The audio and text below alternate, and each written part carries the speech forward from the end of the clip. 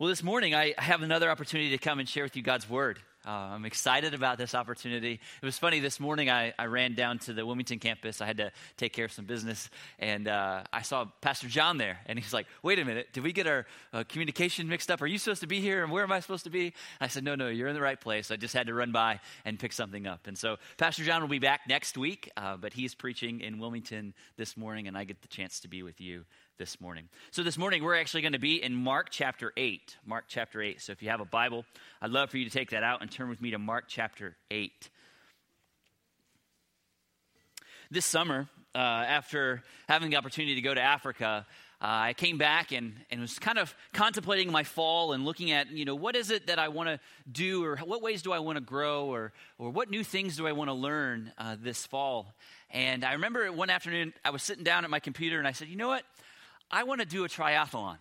I've never done a triathlon before, so I'm going to do it. So I go online, I find one that's at Lums Pond coming up in September, and I'm like, I'm going to do it. So I signed up and I registered, and then reality set in almost as immediately as I hit enter. I remembered that there's one problem. I don't swim. Didn't know how to swim. I had no idea how to swim. I could get into a pool and I could flail my arms as much as I could, and I can get from one side to the other. But by the time I got to the other side, I was so exhausted, I couldn't continue on. And so I was really nervous. I'm like, what am I going to do? I just paid all this money to compete in this triathlon. I don't know how to swim. So I took the family on down to the pool, and I'm like, I've got to learn how to swim. So I got the goggles, and I had the swimming trunks on, and I get into the pool, and sure enough, I made it from one side to the next without stopping, but by the time I got to the end, I was done. I was finished. It's like, there's no way I'm going to be able to do this. And I just so happened, I looked over to the lane next to me, and I see this little kid just like whizzing up and down nonstop. I'm like, great, awesome. So I began this process of trying to learn how to swim. And so I watched some videos on YouTube, and I went to some embarrassing times at the pool where every time I'd go to the pool, I'd look at someone that looked like they knew what they were doing, and I'm like, hey, can you help me? I don't know how to do this thing. And so they'd share some advice, and they'd give me some instructions. And then I had the opportunity to spend some time being coached through this swimming thing, and I slowly learned how to swim. I learned how to breathe, and I learned how to put your hands in the water and how to kick your legs like you're supposed to. And it was this amazing thing that took small little bits and pieces along the way. And so I learned how to swim. And what's amazing about learning new things and walking through processes of transformation is that we need a teacher, we need times of learning, we need times of teaching, but then we need times of training. So I could sit in a classroom all day long and learn about swimming, but it's not until I actually got into the pool and tried to work this thing out that I started to see how my body was supposed to respond. But then really in learning, there's always a test, right? And so I had the test. The test date was my first triathlon. I was going to swim a half a mile, I was going to bike 20 miles, and I was going to run 3.3 miles. Now, for me, like the biking and the running part, that's easy. But the swimming part I was so nervous about. So I remember the first day I go there and I get into the water. I had my wetsuit on and cap and goggles. And the gun goes off and I see all these people just swimming. And I'm like, okay, here it is. Here's the time for your test. So I get in the water and I start trying to swim. And like fear and anxiety just rushed into my spirit. This wetsuit was all too tight. The water was way too warm, and the people were kicking all around me. It was like total chaos. And I'm like, oh my goodness, I'm going to die. And so I remembered in my mind, just finished. So as the race went on, everyone's just passing me by. I'm like, okay, the only thing I know how to do is survive. So I rolled over my back, and I'm doing like this modified backstroke kind of thing, trying to breathe as those people are whizzing by me. And I'm thinking to myself, okay, Lord, let's do this. Help me, Lord. Help me. So I rolled back over, and by this time, the second heat, so the way they do triathlons is they let people off in heats. So there was the heat, our heat went off, and then 5 minutes later, the next heat. Well, what had happened is the heat and the heat behind that had caught up to me, and they passed me, and they were passing me, and I finally made it out of the water, and everything was fine. But one of the things that I learned that day, and I remember thinking to myself as I'm in the water, I need more training. I need more practice. I need more training. And so I realized that day that my swimming was a fail. I failed. I didn't die, so that was good. So it wasn't like an utter failure, but it was just a failure. And I learned that if I really wanted to do this, that I needed to go back and I needed to follow this process again. I needed more teaching, I needed more training, and I needed more tests. And I'm pleased to tell you now, last week I had an opportunity to swim. I swam 1.5 miles without stopping. That's pretty... And I've decided that I'm going to try and compete in an Ironman next year. So that's 2.4 miles of swimming. So please pray for me in that. But really what we see, and I shared that story with you not because I want you to say, hey, you're doing a good job. But it was a real test for me. It was a real understanding of this process of transformation that life is about. Life is about teaching, training, testing. And if there's failures, then we go back and we go through that process. But when we get past that point, we get up to a place that when we get to the test and we succeed, that's when there's real transformation. And I share this with you because I believe that this is the process that Jesus has been taking his disciples through. As he's been walking with them, as we've been looking this through the book of Mark. We see that as Jesus is developing his disciples to be followers of him, he's taken them through this process. We saw at the beginning of Mark, Jesus takes 12 men and he chooses 12 men and he draws them close. And he says this simply in the first few chapters of Mark, he says, simply do this, just follow me. Don't do anything. All you've got to do is follow and watch. And they had the opportunity to watch Jesus as he continued to teach and as he continued to preach about who he was and why he came. They got to see firsthand him reach down and heal people. They got to see Jesus do amazing things. And then we see in about Mark chapter 6, we see something takes place. They go from a time of teaching now to a time of training. What happened in Mark chapter 6? Jesus sends them out 2 by 2. He says, this is what I want you to do. At this time, I want you to go out there and I want you to go into new places. And then this is what I want you to do. Don't take anything with you. But through this process, you have to trust in me fully for all of your needs. But when you go, find someone that's receptive. Then when they welcome you into their home, spend time with them and proclaim to them the kingdom of God. And then as you're doing that, do the things that you saw me do. Cast out demons. Heal those that are sick. And we see that in Mark chapter 6, his disciples went out and they did that. And so it's almost as though they come back to Jesus in Mark chapter 6 and they say, Jesus, we nailed it. We watched you, we went in you, and we saw you provide. Those mornings we woke up, we didn't have money to provide food for ourselves. We didn't have extra clothing. And guess what? Every single step of the way, you were there. So they saw it. They experienced it. And then we know right after that, a test came.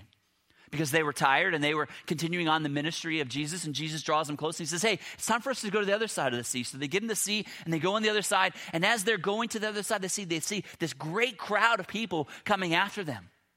And so Jesus gets out of the boat and there's this multitude of people there, and so what does he do? He has compassion on these people. He sees them as sheep without a shepherd, and so he spends time teaching them. And he's teaching them in the midst of his disciples just wanting to be away with Jesus. He says, no, we're going to spend time because we have compassion for these people. And his disciples begin to see that the people are growing hungry and they're in need. And so here comes the test. The disciples come to Jesus and say, we need to do something. Jesus, send these people away so they can go get food. And Jesus responds and he looks at them and says, no, you feed them. Which is the test. They had just come from a point of where Jesus had provided for every single one of their needs. Whenever they had a need, they looked to Jesus or they looked to God, and God provided. And in this case, how did they respond? They began taking this call of Jesus and they said, wait a minute. They began calculating in their own minds and their own strength and power. And they said, wait a minute, it's going to take like 8 years' wages to feed all these people. There's no way we can do that. And Jesus says, well, what do you have? And they look around and they say, we've got 5 loaves of bread and 2 fish. So Jesus says, okay, this is what I want you to do. Set them down in meaningful groups of care and then watch what I'm going to do. Jesus takes the 5 loaves and the 2 fish and he blesses them. He prays and says, God, please multiply it for the needs of these people. And guess what happens? There's enough food to feed 5,000 people that day. And on that day, I can only imagine as these disciples walk through this test, as they're handing out the bread, every time their hand goes into the basket to feed more people, there's more and more food there. And on that day, Jesus even gives them that opportunity to have a concrete reminder. It says there in Mark chapter 6 that they each had a basket of food left over at the end of that day. So that day, they had a visible representation of the power of God in their hands as this basket was full. The beginning of the day, there was only 5 loaves and 2 fish, and now there are 12 baskets left over. So they leave that place on that day having a real representation of the power of God. So they failed that day.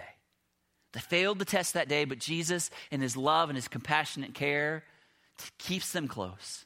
Doesn't belittle them, but keeps them close. And then Mark chapter 6, 45 through 7:37, we see Jesus walks them through the process again of reteaching them, retraining them. And now as we're going to come to our passage today, we're going to see that they're entering into a time of testing again. Look with me in Mark chapter 8, verse 1.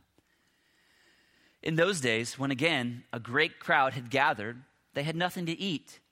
And he calls his disciples to him and said to them.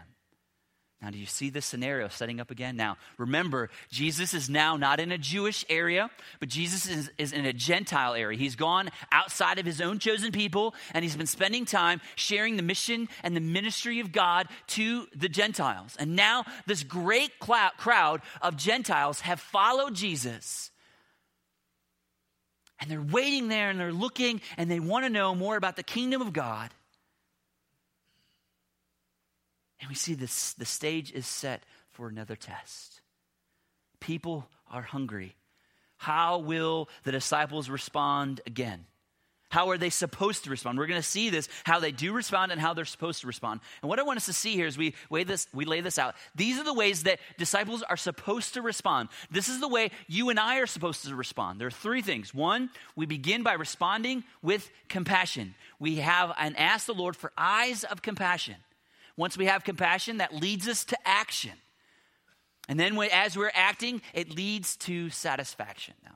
Now that kind of rhymes together. Compassion, action, satisfaction. That's so you can remember it. Write those 3 words down. Compassion, action, and satisfaction. We're going to see that played out as we look at this passage today. Look at me in verses 2 through 3. This is Jesus how he responds when he sees the needs of the people. He says, I have compassion on the crowd because they have been with me now 3 days and have nothing to eat. And if I send them away hungry to their homes, they will faint on the way, and some of them have come from afar away. Jesus has compassion.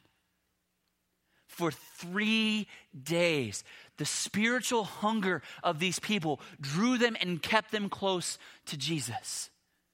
Nothing could drag them away because they knew what Jesus was teaching and what Jesus was presenting to them were the words of life. But I'm reminded in this passage, even in the midst of those 3 days, the way the Lord has made us, as he has given us physical hunger. He's given us physical hunger so we would be reminded that we need him. Every single day when we sit down to eat, it should be a constant reminder that we are limited in our abilities. But God is infinite. God is infinite in his abilities, but because we are made as humans, we have limitations. And the limitations that we have is we need food. We need food for fuel. And where does that food come from? It always comes from God. And so in the midst of this, we see a spiritual hunger and physical need coming together. And Jesus is filled with compassion. Really what it means to be filled with compassion is have eyes to see. Compassion is the ability to see. It's the ability to see need. And here Jesus is able to see the needs of the Gentiles. He knew that if he was to send them away, that many of them wouldn't make it because they've been without food for 3 days. And many of them live so far away that if they made it home or if they tried to get home, they would surely die. So as I've said, compassion is the ability to see. You see, we will never act until we're able to see. That's why we see commercials like the one that Sarah McLachlan stars in from the ASPCA, the American Society for the Prevention of Cruelty to Animals. Have you seen those commercials? The commercials where they show pictures of dogs or cats that have been abused or neglected. It's not until you see those pictures of those little dogs, those little puppies that are in need, that we feel moved to do something, right? Every single day, dogs all over the world are treated poorly. And many of us sit here today, we're like, yeah, that's I may know it, but it's not a big deal until you see it happening, that you want to do something about it. So sometimes we need to see before we can care, and then we can act. So Jesus comes into this place, and he's moved with compassion. But then we see his compassion moves him to action. How does he respond? Look at me in verse 4. And his disciples answered him, how can one feed these people with bread here in this desolate place? And he asked them, how many loaves do you have? And they said 7. See, the disciples were even able to see the need. They were able to see the needs because their bellies were growling themselves, and they were able to see the needs of the others. But they failed to respond in the right way again. They failed to trust that Jesus would provide. You see, this is how we typically respond. Even though we know how Jesus has responded in the past, we know that Jesus has been there for us. If you've walked with the Lord any amount of time in your life, you know that Jesus has been there in your times of brokenness and in your times of need. But then as you encounter new times of brokenness and new times of need, what is our natural first response? Our natural first response is to not look back and see what Jesus has done in the past. Our natural response is to say, I got this. Naturally, we want to be able to say, I can do this. I'm faced with this problem. We got this. But in the same way, the disciples try to go down that road. They try to go down that road and say, we got this. But then they look at the multitudes of people and they look at what they have and they say, we don't got this. This is an impossible task. There's no way that we can feed these people. Some of them will surely die. I know, because we're going to send them away. There's no bread in this desolate place. There's no avenues for them to get help.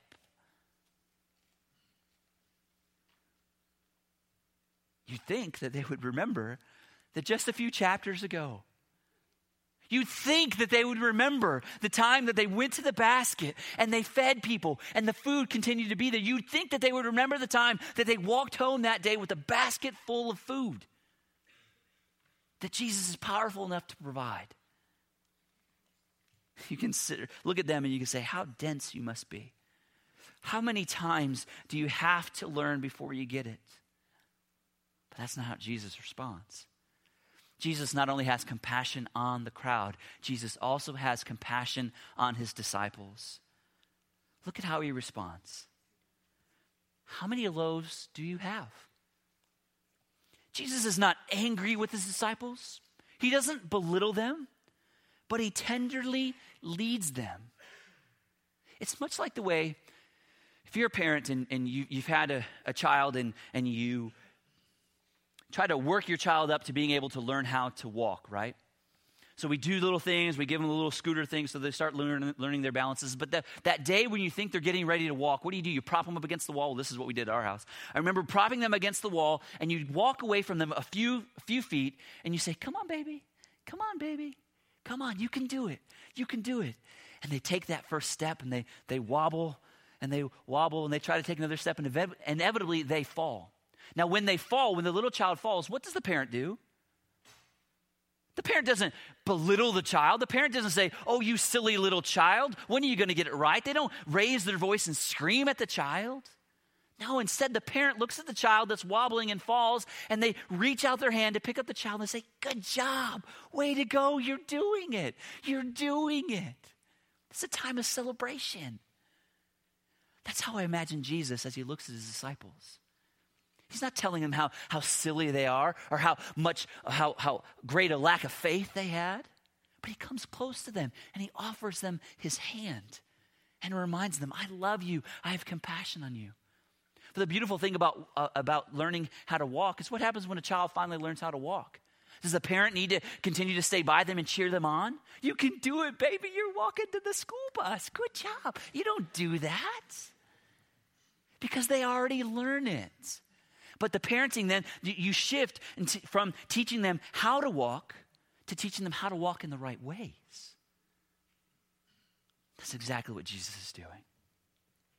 He asks them, how many loaves do you have?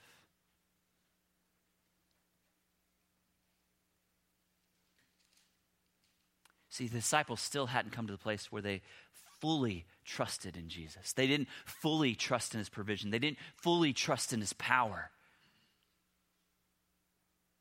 And we find ourselves in places just like that. Even mature Christians have experienced God's power and his provision one day, and then maybe even in the same scenario, a week, a month, a year later, they find themselves in the same position and they forget what they've learned. And they act with unbelief.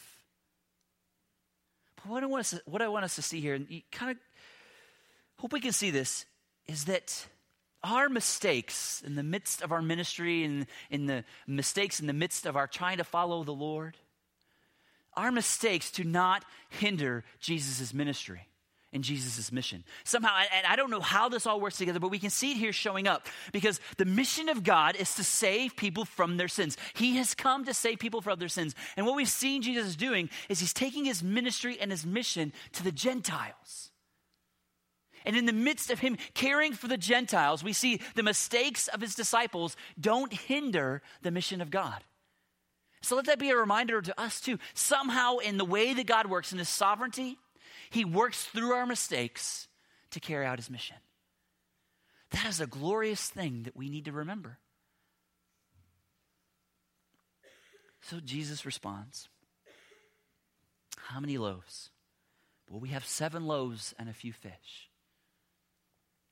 Jesus responds, that will do. That is enough.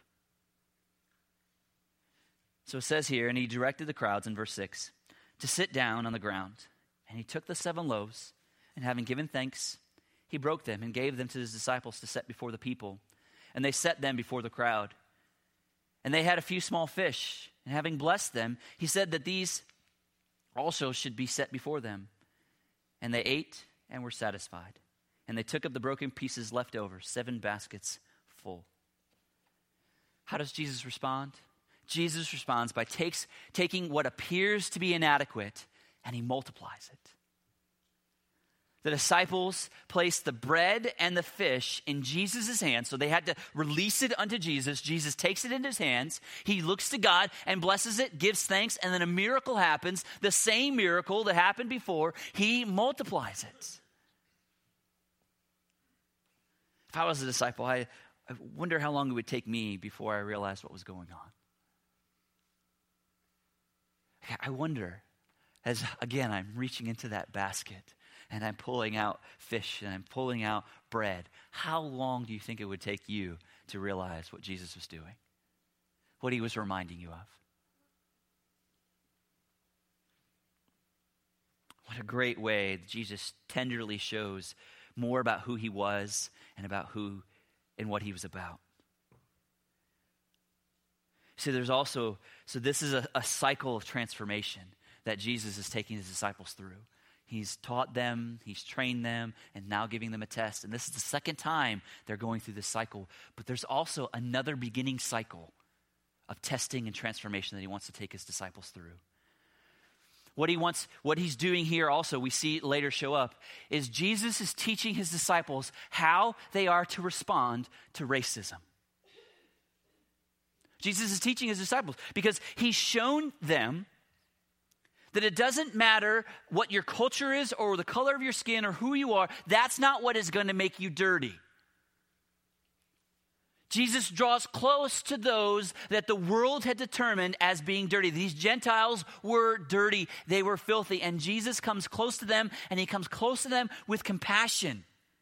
And we see now that his disciples are sharing in that compassion. They're able to share in that because what has happened is Jesus says this before he goes into the Gentile area. He tells the religious leaders it's not about what's on the outside that defiles you, it's what's on the inside of the heart. And so Jesus leaves and he goes to this forsaken area and shows with compassion. And to this point, his disciples, all they've had to do is watch Jesus work. They watched Jesus heal the mute and deaf man. They watched Jesus heal the little girl that was demon possessed. But now Jesus is giving his disciples an opportunity to share in the compassion because don't miss this. Jesus sends his disciples to serve the dirty. It's there on that hillside, on that place, Jesus has his disciples bend down and serve these Gentiles. That's a big deal. They're now getting a chance to participate in this ministry of God, this mission of God, because we know that God cares not only for the Jew, God cares for the Gentile, God cares for us, God cares for all people. But I want us to see in this process of transformation, it took more cycles for the disciples to get it. If we had an opportunity to turn to Galatians chapter 2, I'll read it for you. You don't have to turn there. But what we see is what has happened is throughout the process, throughout time, Peter, who was the disciple who was there at the feeding of the 4,000, who bent down and helped serve some of these Gentiles, by the time we get to Galatians chapter 2, what has happened is Peter drew close to these Gentiles who would become believers. But then under pressure, we see that he begins to distance himself. He begins to take those that were Jews that are now believers and distance themselves from the Gentile believers. And this is what has to happen. God uses Paul in Galatians chapter 2, 11 through 13 to come and confront Peter of his racism. He says, but when Peter came to Antioch, I opposed him to his face because he stood condemned. For before certain men came from James, he was eating with the Gentiles. But when they came, he drew back and separated himself, fearing the circumcision party. And the rest of the Jews acted hypocritically along with him, so that even Barnabas was led astray by their hypocrisy. Peter fails again. And it's not until Paul comes and confronts him that he has another opportunity to continue to walk in the Lord. And guess what happens with Peter? Peter finally gets it. This process of transformation takes time. We may have to repeat these cycles of transformation over and over and over again. And it may take time over years because we are dense, because we want to do things our own way. We constantly want to struggle with our own strength and power and ability. Sometimes it takes us many, many years and many, many times. But know that God is gracious. God is gracious to us. God is caring towards us. He's compassionate towards us. So we've seen that the way we are supposed to respond in this world is to move from compassion to action where we trust in God through Jesus. And then that always leads to satisfaction. When we walk through that process, when we give to God and allow God to do what he wants to do, there always leads to satisfaction. Look with me in verses 8 through 10. And they ate and were satisfied. And they took up the broken pieces left over, 7 baskets full. And there were about 4,000 people, and he sent them away. And immediately he got into the boat with his disciples and went to the district of Dalmanutha. We see satisfaction. Not only is there spiritual satisfaction, there's also physical satisfaction. On that day, the bellies of these people were full. Not only were they full because now they knew the kingdom of God, at the same time their bellies were full. That's what Jesus does. He satisfies. You know, there's that commercial or that slogan that says Snickers really satisfies. You guys remember that? It's a lie. Snickers doesn't satisfy. Snickers may give you a boost of adrenaline or a boost of insulin. It may make you feel good for a moment, but guess what you're going to need in a little bit after you eat that Snickers? You're going to need more food. Snickers does not truly satisfy. But Jesus truly satisfies. And the reality is, and the beautiful thing is we can have as much Jesus as we want. There's nothing that hinders us between finding our satisfaction in Jesus and sharing the satisfaction of Jesus with others. There's nothing standing in the way except for us. You see, we can become the conduit through which God satisfies others. But if we keep our eyes closed, we refuse to trust in God, we become the roadblock to that compassion, to that moving of satisfaction.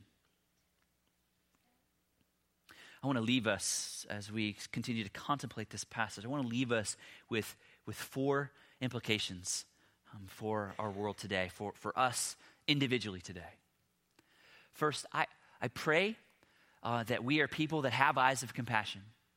I pray that naturally the Lord has already worked you through the process to where you can walk down a city street and your eyes are just open to see all of the needs and you're moved to action.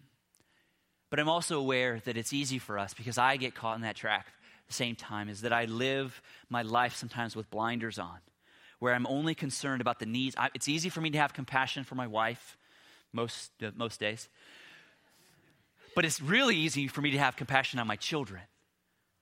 So it's easy for me to have all of my energies and all of my efforts be directed to being compassionate and being the greatest person, to being the conduit of God's satisfaction to my family. But sometimes it's hard for me to have compassion for others.